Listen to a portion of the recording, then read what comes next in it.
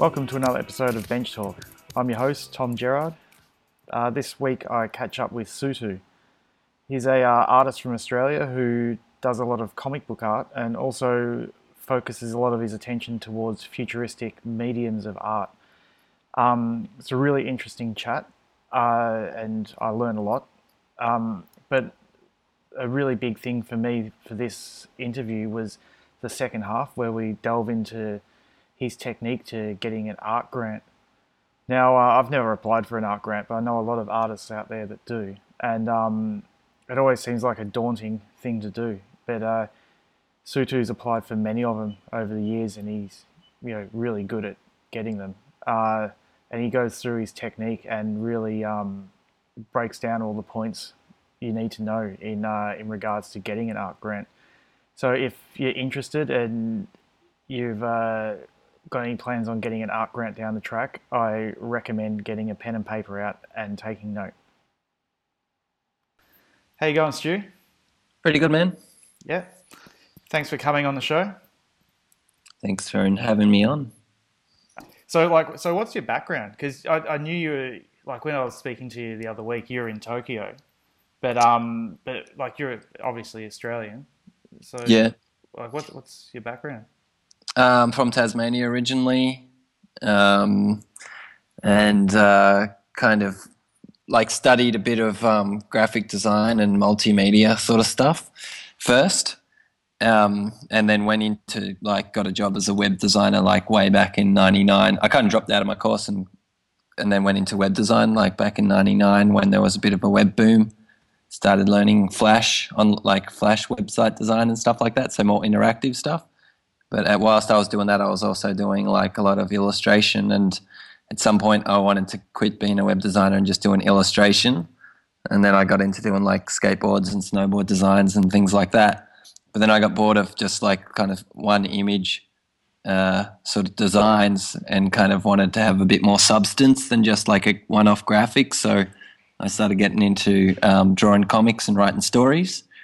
And then at some point, I kind of wanted to, I never kind of read comics. I always just read websites. So at some point, I just, it didn't feel natural for me to do a printed comic. And so I started to play around with my web skills, and I ended up creating this online interactive comic called Nawlz, which is nawlz.com. It's still online. I launched that in 2008. So it's pretty old now, but it's kind of an online interactive thing when you click to sort of progress through the story, and there's a soundtrack for every episode and some minimal animation and some other forms of interactivity. It's all set in a mega city kind of future, and you by interacting with it, you kind of expose these sort of hidden layers of augmented reality that all the characters in the story are kind of fiddling around with. And anyway, from that, I kind of got an email one time from a programmer friend, and he wasn't a friend at the time. He was just a fan of the comic. And he was like, "Oh man, that augmented reality stuff that you're talking about in your comic, we could probably make that stuff." And then I checked out his work, and it turned out he was just a really fucking good programmer. And then we end up, that guy is Lucas Carluck. He's from Sydney, and we ended up collaborating together. And a couple of years later, we were creating the first augmented reality comic book, and that's kind of put us in a position of being able to create some sort of high-end technology, interactive storytelling experiences, I suppose, and that's kind of where I'm at now. Is just continuing to build on that technology that we created together to continue to put out lots of kind of interactive storytelling and interactive art stuff. Yeah. And that's where I'm at in the present day. Nice. So you're pretty high tech with all with your artwork and comic book work. Were you into old school comics as well, or have you always been into sort of more futuristic comics? Well, yeah. So I'm the comics that I like to read are all old school. and like they're all kind of like the Katsuhiro Otomo, Akira comics, and Moebius, heavy metal comics from the 80s. But in terms of like what I do with my own sort of futuristic comics or whatever you want to call them, like augmented reality stuff and interactive storytelling, like really when I got into that stuff, there wasn't a reference point. Like there isn't really too many interactive storytelling kind of comic experiences out there, and of the few that are out there, all those dudes are friends now. Like we're a pretty small niche of people, and yeah, we kind of feed off each other's work, but again, it's like a pretty small community. But I love I love a lot of the sort of sci-fi concepts that were coming out like in the 80s and 90s, and I haven't really kept in touch with some of the modern comics apart from like the stuff that friends are making, really. Yeah. So, like, is that what you were doing over in Japan? You were hanging out, doing comic book stuff and work over there, or what were you Yeah. just there as a tourist? Yeah, so a bit of both. Like, I kind of go back to Japan every year. I've got a pretty sweet situation where I can rent my friend's house. It's just like an hour out of Tokyo, and yeah, over the last few years, I've just been building relations with like a couple of really awesome animator friends over there, and so this time when I went over there, we got discussing collaborating on my new augmented reality art book that I'm putting out. So, which you might be involved in, I believe. Yeah. But yeah, so it was a good opportunity to catch up with those guys in person, kind of discuss how the technology works, give them a demonstration, and then kind of test out a few ideas. And all of these guys are really kick-ass animators. They're kind of like the new school animators of Japan that are doing the most sort of cutting-edge stuff. So it's really sort of fortunate to be catching up and having like such awesome dudes involved in the project, and cool to be able to just hang out with these people in person. So, but I mean, before Japan, I was in America for about 6 weeks, and before that, I was in the Netherlands for a few weeks, and before that, I was in Finland. I kind of been traveling around the world for the last 6 years or something. Oh, good work. So you do you work along the way, or you just like save up and then go, and then save up and then go, or do you just have you done it as one long trip? I'm constantly doing projects in every country. So yeah, a lot of the time I apply for residencies, and that can sometimes they cover like accommodation, give you a stipends to create a project, and give you some resources.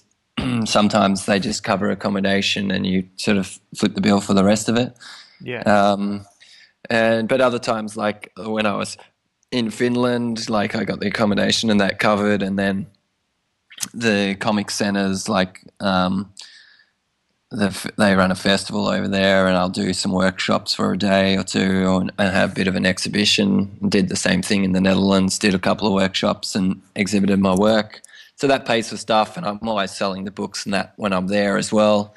When I was in Austria sort of last year, and end up just getting a whole ton of books printed whilst I was there, and then did a couple of the Comic-Con kind of circuits, but the European equivalent of Comic-Con, and was able to kind of do about 3 or 4 in a short period of time, and that just like pays the way, like keep me kind of moving along. And at the same time that I'm doing that, I'm always doing freelance jobs as well. So I've got like regular clients in the US and Australia, and like I do a comic series in collaboration with this dude in New York called The Gate Crashers, and we're just about to release the 6th issue of that. That's a printed comic book, so not everything's high tech that I do, but the story's really high tech and futuristic. So I love drawing it, and kind of keeps my head in that space. And then and that guy lets me go pretty wild with the colors and stuff. So like I love that part of it. And then and I'm doing projects with companies in Australia as well, but a lot of them are pretty flexible, and and like I'll just work on the art and stuff while I'm away from wherever I am, and then try to schedule a meeting like when we need to catch up in person, like when I'm kind of closer to Australia or back in Australia. Yeah. Yeah, so I'm back in Australia now, and we're right in the middle of a very intensive creative development for a virtual reality project.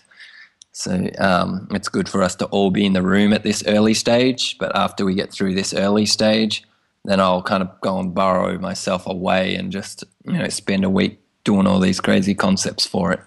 Yeah. Because I've looked at a lot of your drawings, and they look like they'll take a long time. Like, I'm sure you've filled a lot of sketchbooks over the years, and just really got like stuck in there drawing for days with some of these pictures. Like, you sound pretty busy. It's almost like you're drawing for a living and then doing other creative projects like based off those drawings. Is that about right? Yeah. A lot of it starts with the drawings. Yeah. And I kind of try to make a habit of drawing every single day, just putting a couple of hours out in the morning or in the evening. This is it's this kind of balance of kind of like a tech crossover. So I've got to learn new shit as well as we kind of adopt new technologies to tell the stories or whatever. But at the end of the day, like the drawing remains at the core of everything that I do. And it's like, even if it's, drawing the final artwork for the project, or if it's the early stages and I'm trying to communicate a really crazy idea, I'll sketch it up for the other people to understand, and then we'll kind of troubleshoot how we're technically going to pull it off. And recently I've started working with a lot of animators and other programmers, whereas like I'll draw concepts in 2D, but they'll like reconstruct them in 3D. And then these are for interactive experiences, and then I'll try to explain kind of like how I imagine you move through that 3D space so that it kind of captures the feeling of a story that we're trying to tell. And that's kind of this, usually a new process for me, but it's all tied to the initial drawings. And in all my work, there's often a bit of a narrative happening. Yeah. So with your prosthetic reality book, like who are some of the artists who got involved in that? So prosthetic reality, it's an augmented reality book, and the idea is that I've created an app, and when you hold the app over the pages of the book, it comes to life with animation and sound design. And I've invited a bunch of artists from all over the world, but there are a bunch of Australian artists. So we've got Hiroyasu Suri, also known as 2-1, James Gerard Patradoom, James Recker, Ghost Patrol. From America, we've got Mark Bodie. From Italy, we've got Roberto Biardi. He's just a really psycho animator. From Japan, we got Masanobu Hiroka, and he's sort of up the leading, like the new generation of animators. So we've got a kind of pretty mixed palette of dudes involved in it. We got that's fair. I can't think of everybody actually. That's a fair few off the top of my head. But there's going to be about 40 to 50 artists in there. But a lot the interesting thing about the project is none of these guys really have experience in AR, especially not the way that me and Lucas have that do AR, because we created our own software for producing this very specific effect of sort of overlaying 2D animation on top of these images. And so it's been a process of me kind of collaborating with artists, sort of walking them through the process, giving them some feedback on how to set up their files, how to set up their animations, kind of giving them the lowdown of what I've found works good. And also because I'm from, these are all artists whom I'm a fan of. So I've looked at their work over the years, and I can kind of see the kinds of things that will work well in the AR. And I was I can use their own work as a reference and say, what you did here, this could work really well. And then we can animate it animate it in this way over the top sort of thing. And what I'm trying to do with this project is, rather than just slapping an animation over the top of an image, I want the animation to kind of interact with the image that's printed on the page. So, like Hero, for example, did a skull, and then when you look at it through the AR, like this snake comes out of the mouth of the skull and wraps around the head and then disappears, behind the skull, and that becomes a looping cycle. So, and then with James Jurat, you're looking at a picture of like this girl holding a rose, but then when you look at it through the AR, the face of the girl kind of disappears and there's a skull with sort of fiery eyes hiding beneath. So there's this kind of transition between these two states. Yeah. I've seen them on your Instagram. They're pretty bloody cool. I'm looking forward to seeing the book. Yeah, thanks, man. Yeah. I'm pretty excited about it. It's like, and for me, like as a creator, like as well, like I'm just really buzzing off how different artists interpret, that as a possibility, as a new aesthetic, really, because before now we haven't really had that opportunity to kind of mix these two dimensions. I mean, we've seen animation before, but what happens with augmented reality is you kind of get the printed image, and the printed world is kind of pretty dull in comparison to the screen. So you get this interesting aesthetic where you get a really vivid image that's represented on the screen, and it's kind of interacting with this kind of more dull image. But you can also kind of fade out those elements that are on the screen so that you see the printed image beneath. And this kind of blending and interaction is what creates this kind of new aesthetic. And that kind of interplay is like what I find most fascinating about it. And I feel like this is like we're really on the cusp of a new wave of art altogether. And, like shit like Pokemon Go, which is going pretty bananas right now from a game point of view. But like we haven't seen too many examples of this kind of stuff in, the art space.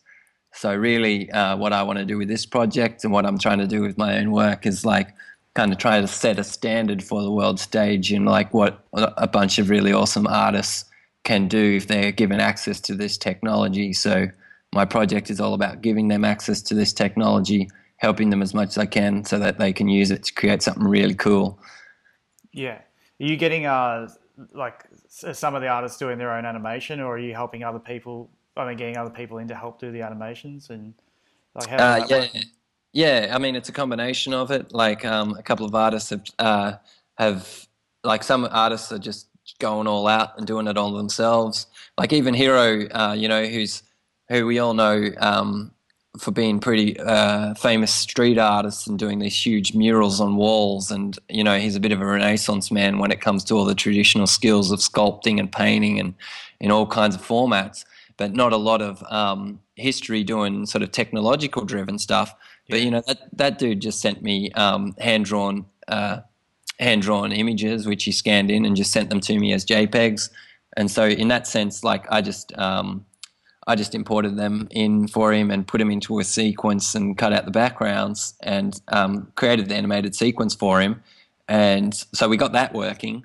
And then he'd done it all kind of just in blue and white. And then I proposed adding some color to it. And he kind of gave me some direction on what kind of colors he'd want to see in there. So I just like digitally added some colors in there. So it was a collaboration in that sense.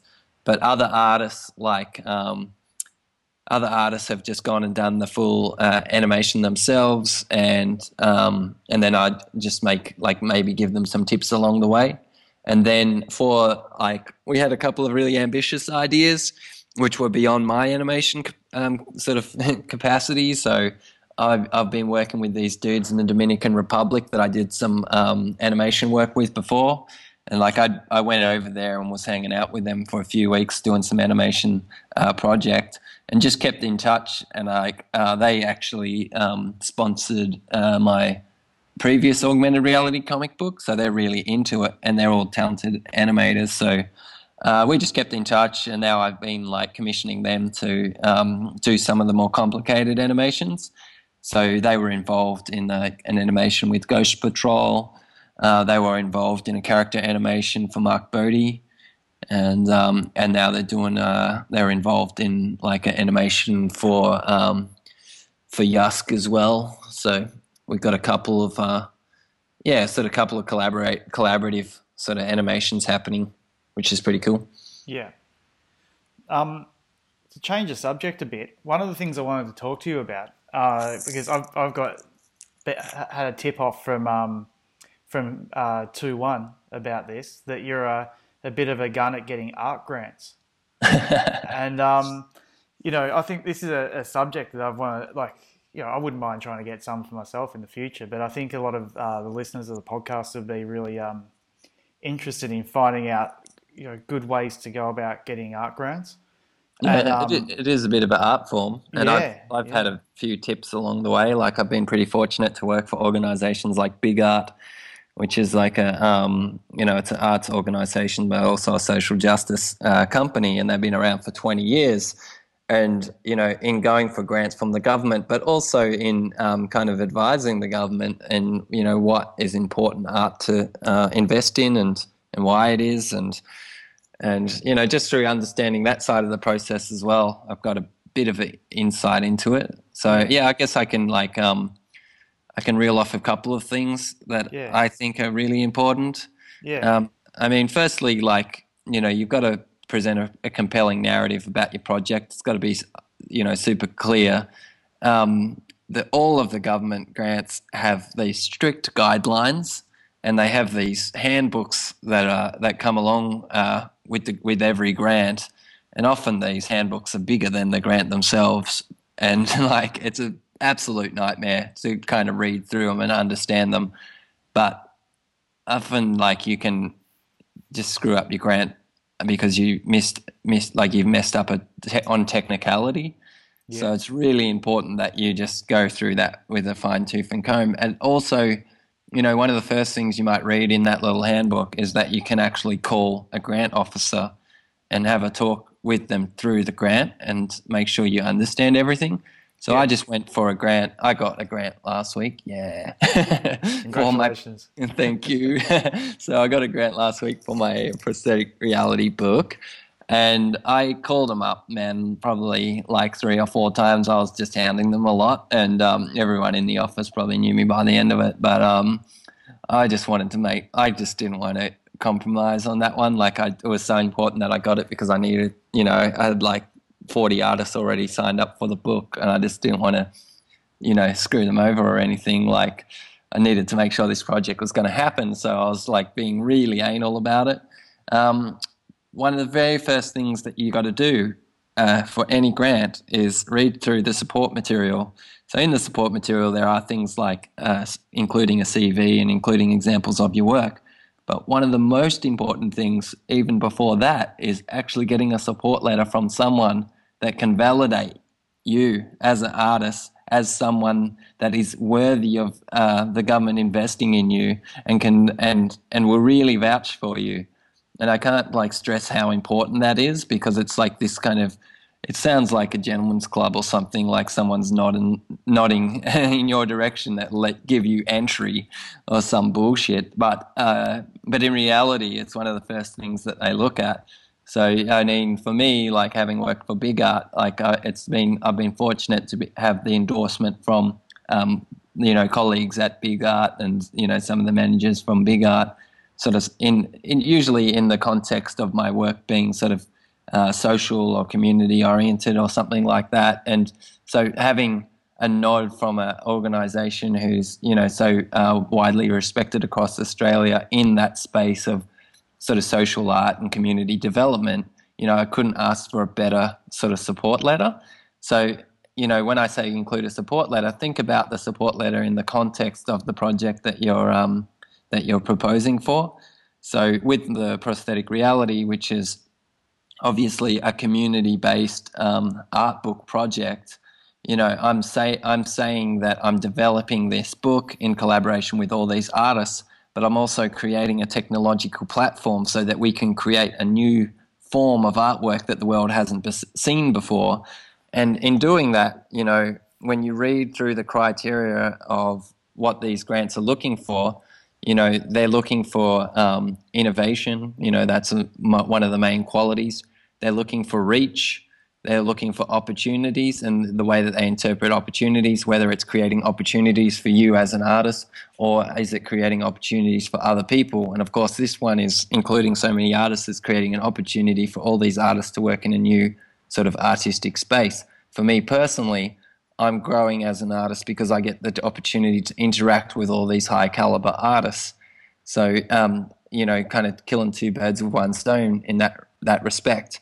And they've got, usually they have like 5 kind of criterias, which you've got to like make sure that you're just on point with. And of course, like some of those criterias, you're just looking at them and go, what the hell does that have to do with my project? And then you ring them up and you say, look, I get all the other 4 points, but this 5th point, I just don't understand like how that's relevant to my project. And then they'll say, oh yeah, that one's probably not relevant. So in that space, you just write this. And it's important to know that as well, because otherwise you can look like a bit of a dummy that's just neglected to fill in that space properly, or you just say some shit that's just totally off point. And I've done that before. Yeah. I've just gone with an interpretation, like my own interpretation, and just been way off the mark. And that ends up throwing it you might as well just put your application in the bin sort of thing. Yeah, so you can't be relaxed with your language or anything either, can you? You can't just be like, not applicable or whatever and move on to the next one. It's not like you're filling out a form. Yeah, so I mean, like some areas, like there'll be drop downs and stuff like that, and you can say it's not applicable. Like there'll be an option not applicable to this grant application. But it is always good to check, like if there's an opportunity to ring them up and ask about it. And I'm pretty sure that most funding bodies offer that service. Then give them a call and just clarify. It only takes a minute to do. Definitely worth your time and hassle. Make sure I actually screwed up a proposal last week when I was in Japan, got the time zones mixed up, missed the deadline by an hour, and everything was online, and I just had to press the damn submit button. And then I went online because I'd been in like grant writing mode for 3 days or whatever. And then I just had to take a break, and I went for a walk. It came back, logged in to submit it, and I couldn't log in. I was like, what the heck is going on? And then I realized that the time limit was up, and I was no. And I emailed them straight away, and I was like, oh man, I'm not asking for an extension, just please accept it. Like, it's all there. I'm not asking to add anything else. Just someone press submit, please. And they're just like, in respect of all the other artists that have submitted on time, we cannot offer you this extension and blah, blah, blah. We cannot change the rules just for you sort of thing. And I was like, this is the kind of technicality that will come and bite into us. So, oh man, what a kick in the guts. Yeah, yeah.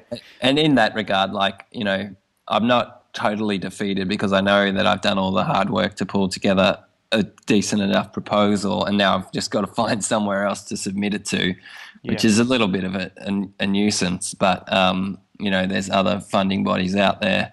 Yeah. I'm not going to give up on the idea just yet. So so going back a few steps, sure.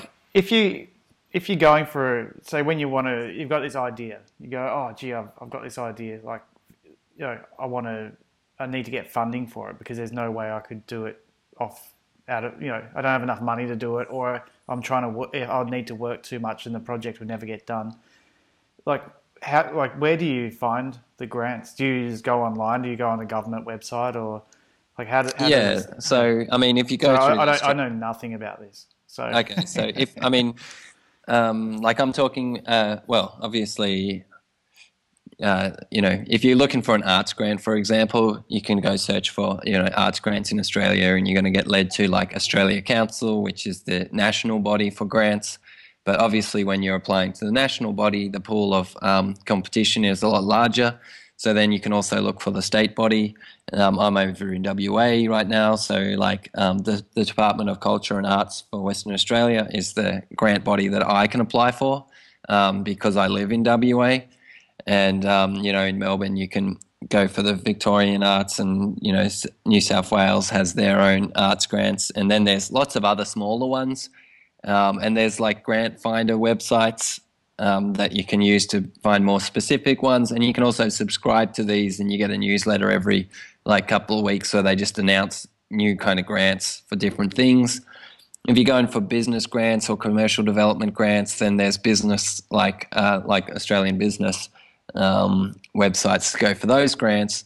I haven't been for those ones, but again, it's just doing your research, finding the thing that seems applicable to to your project, whatever it is. And then if there's a chance to call up someone, just like that should probably be read through the grant first, so you've got some context when you talk to the people, but then give them a buzz and kind of talk through it, make sure that the project that you're proposing is eligible. Yeah. And do you have a technique that you stick with, or is every grant different that you go for? First thing I do every single time is just start lining up my support letters. Yeah. So I'll reach out to those people straight away and say, I've got to submit this grant in 3 weeks. Can you get me a support letter within a week and a half, sort of thing? Yeah. Because I don't want to get to the deadline and not have a support letter, because it's just not even worth submitting. Yeah. Okay, so that's number one. And then as for the grant itself, it's just a matter of like, okay, you want to do your project, but you also got to make sure that you're communicating to their criteria. Mm-hmm. So you've got to skew your proposal so that it checks off each of the usually like 4 or 5 things on their main criteria. Yeah. They have like the qualities that they look for.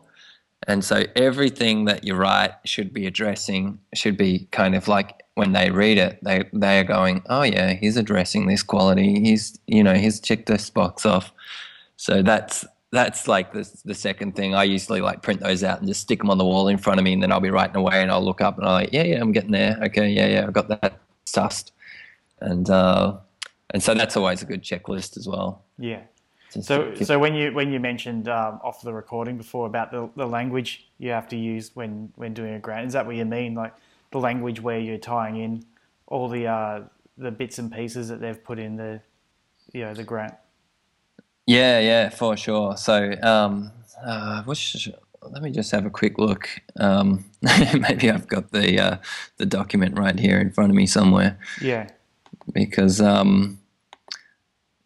let's have a look here. DCA.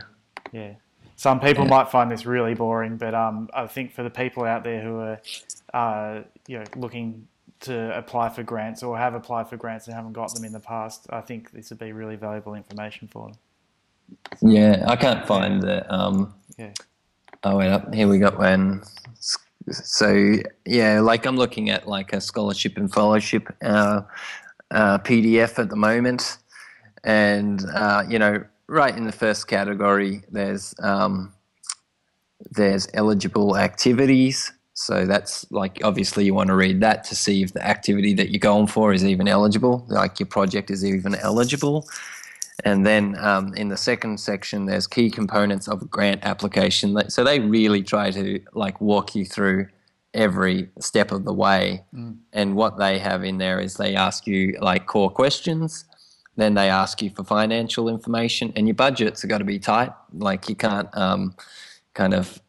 if like, for example, with your budgets, so if you're going to say that you're going to work on it personally, like for 4 weeks, then that rate that you quote yourself as has to be according to the NAVA rates.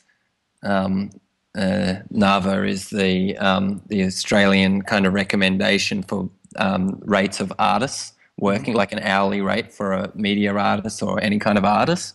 And so you would just say in the notes associated to that section that you're referencing the NAVA website's rates, and then you'd put a link in there. And if you don't put that stuff, they're like, you're just making this quote up, and then that makes you look like you're not financially responsible.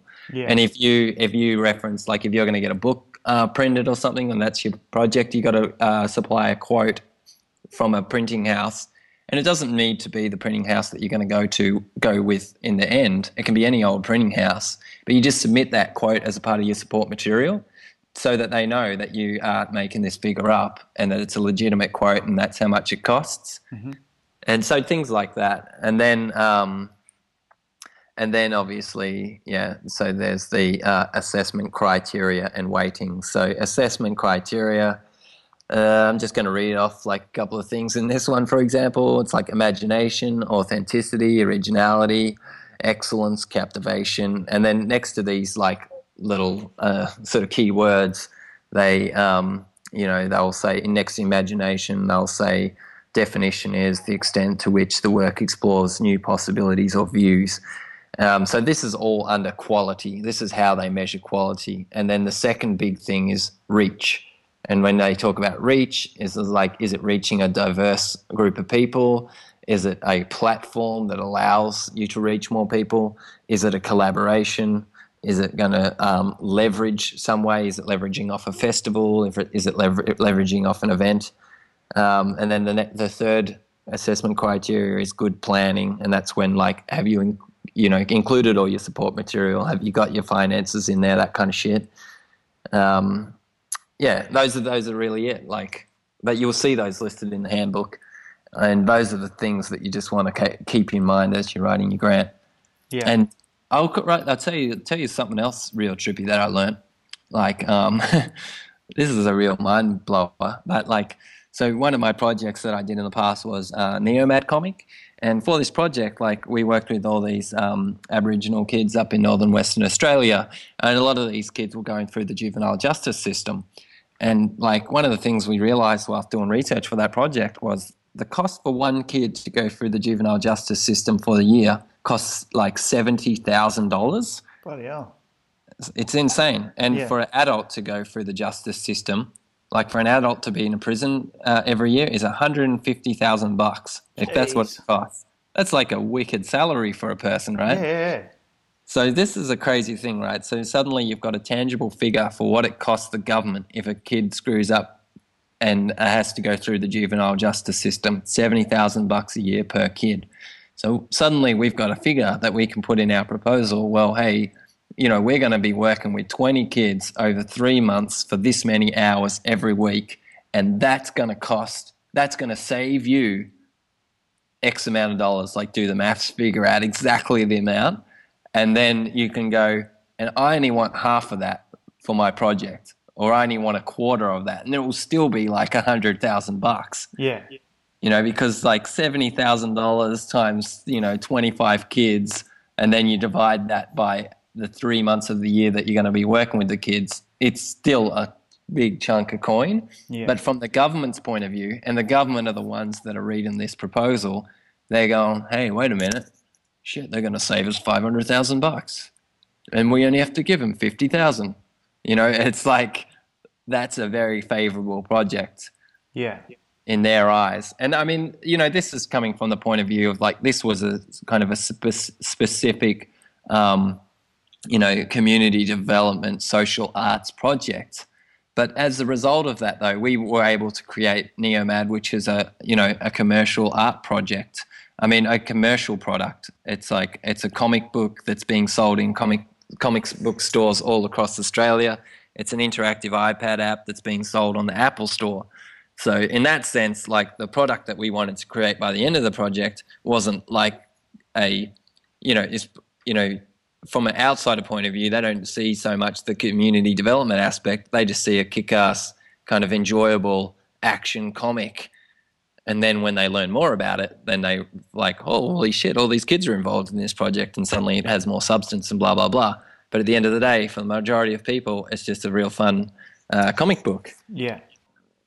If you're going for a proposal that is like a social art or community development type of project, and you can find that kind of interesting ingredient that kind of spells out very clearly to the government, like a way that your project is going to save them money, and that's one reason to invest into it, but it's going to do it in a creative and exciting way that creates opportunity for like people. In this context, it was creating all these opportunities for these young people to be involved in a creative project that keeps them occupied for a period of 3 months and ultimately keeps them out of trouble.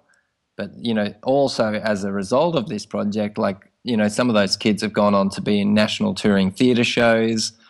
Some of them have been invited to Korea for like a comic festival over there.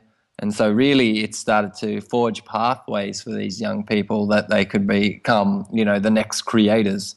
And from our point of view, it was like, these are the kids that were on their way to, early prison sentences. Yeah. One of the kids actually missed a court appearance because he was in Canberra meeting the Prime Minister. And then when he went back to the court, and my wife was there in the court with him, and the judge asked him like, "Oh, where were you? You know, why'd you miss your court appearance?" And he's like, "Oh, I was in I was in Canberra meeting the Prime Minister." And the judge is like, "What? Why do you get to meet the Prime Minister?" And he's like, "Oh, well, like I'm in this theatre show now, and I'm playing the role of John Pat." And the judge, like, or for those who don't know, John Pat was a young Indigenous boy that died in a police cell about 20 years ago, and that particular death launched a royal commission into Aboriginal deaths in custody, and it was like a really important case. And it's one of those cases that you have to learn about to become a judge. So the judge is like, mind is being blown right now as this kid is telling him that he's playing the role of John Pat in a national touring theatre show. So at that point, he's like, "What is going on? Can someone please explain to me what's happening here?" And then my wife sort of stood up and explained, you know, we work for this art organization called Big Art. And, you know, we've been working with this kid for the last 3 months, and he was in this comic book. And then as a part of the comic book, they did a little short film. And then as a result of that short film, a director saw his performance and thought he was just awesome. And then he got casted in this theatre show, which ended up, you know, touring the whole of Australia. And now the kid's like being casted in a film. And it's just like that judge, he was about to send that kid to juvenile prison. And instead of sending him to juvenile prison, he ended up sending him to work with us for 3 months. Yeah. And he put in this condition that if you, I'm going to send you to work with these guys for another 3 months, and I want you to keep a diary. And at the end of these 3 months, I want you to come back to the court and present your diary, and then I'm going to decide if you're going to go to prison or not.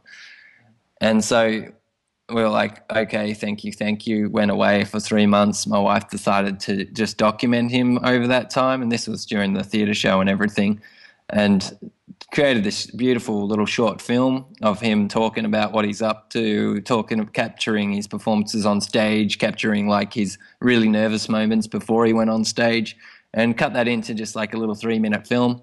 Went back to the courthouse like 3 months later and actually like projected it on the wall in the courtroom, and the judge came and sat next to this kid and watched it with him. And by the end of it, like the judge was teary-eyed and so proud of the kid. And he's just like, you know what, just forget about it. Just drop all the charges. And the kid was like let off. And I mean, the kid should never have been going to prison in the first place, or like, because it was just such petty crime shit that like, it's just like proves the point of like, give these kids an opportunity to do something, and, you know, magical stuff can happen just with the smallest opportunities, really. So that was kind of a bit of a godsend, but case study to prove the point of like the power of these kinds of projects. And, you know, we'll continue to reference that story when we go forward to go for more grants and stuff in the future. Yeah. No, that's a good one. Yeah, you got to get that one in as many grants as possible. So yeah. No. Nice one. Well, we might leave it there. Sure, but where online can people see some of your work? Because we spoke a lot about the augmented reality work and just all the other comic book stuff you've done. I know you've got a lot of different places out there, but where's the best place for people to check out your work?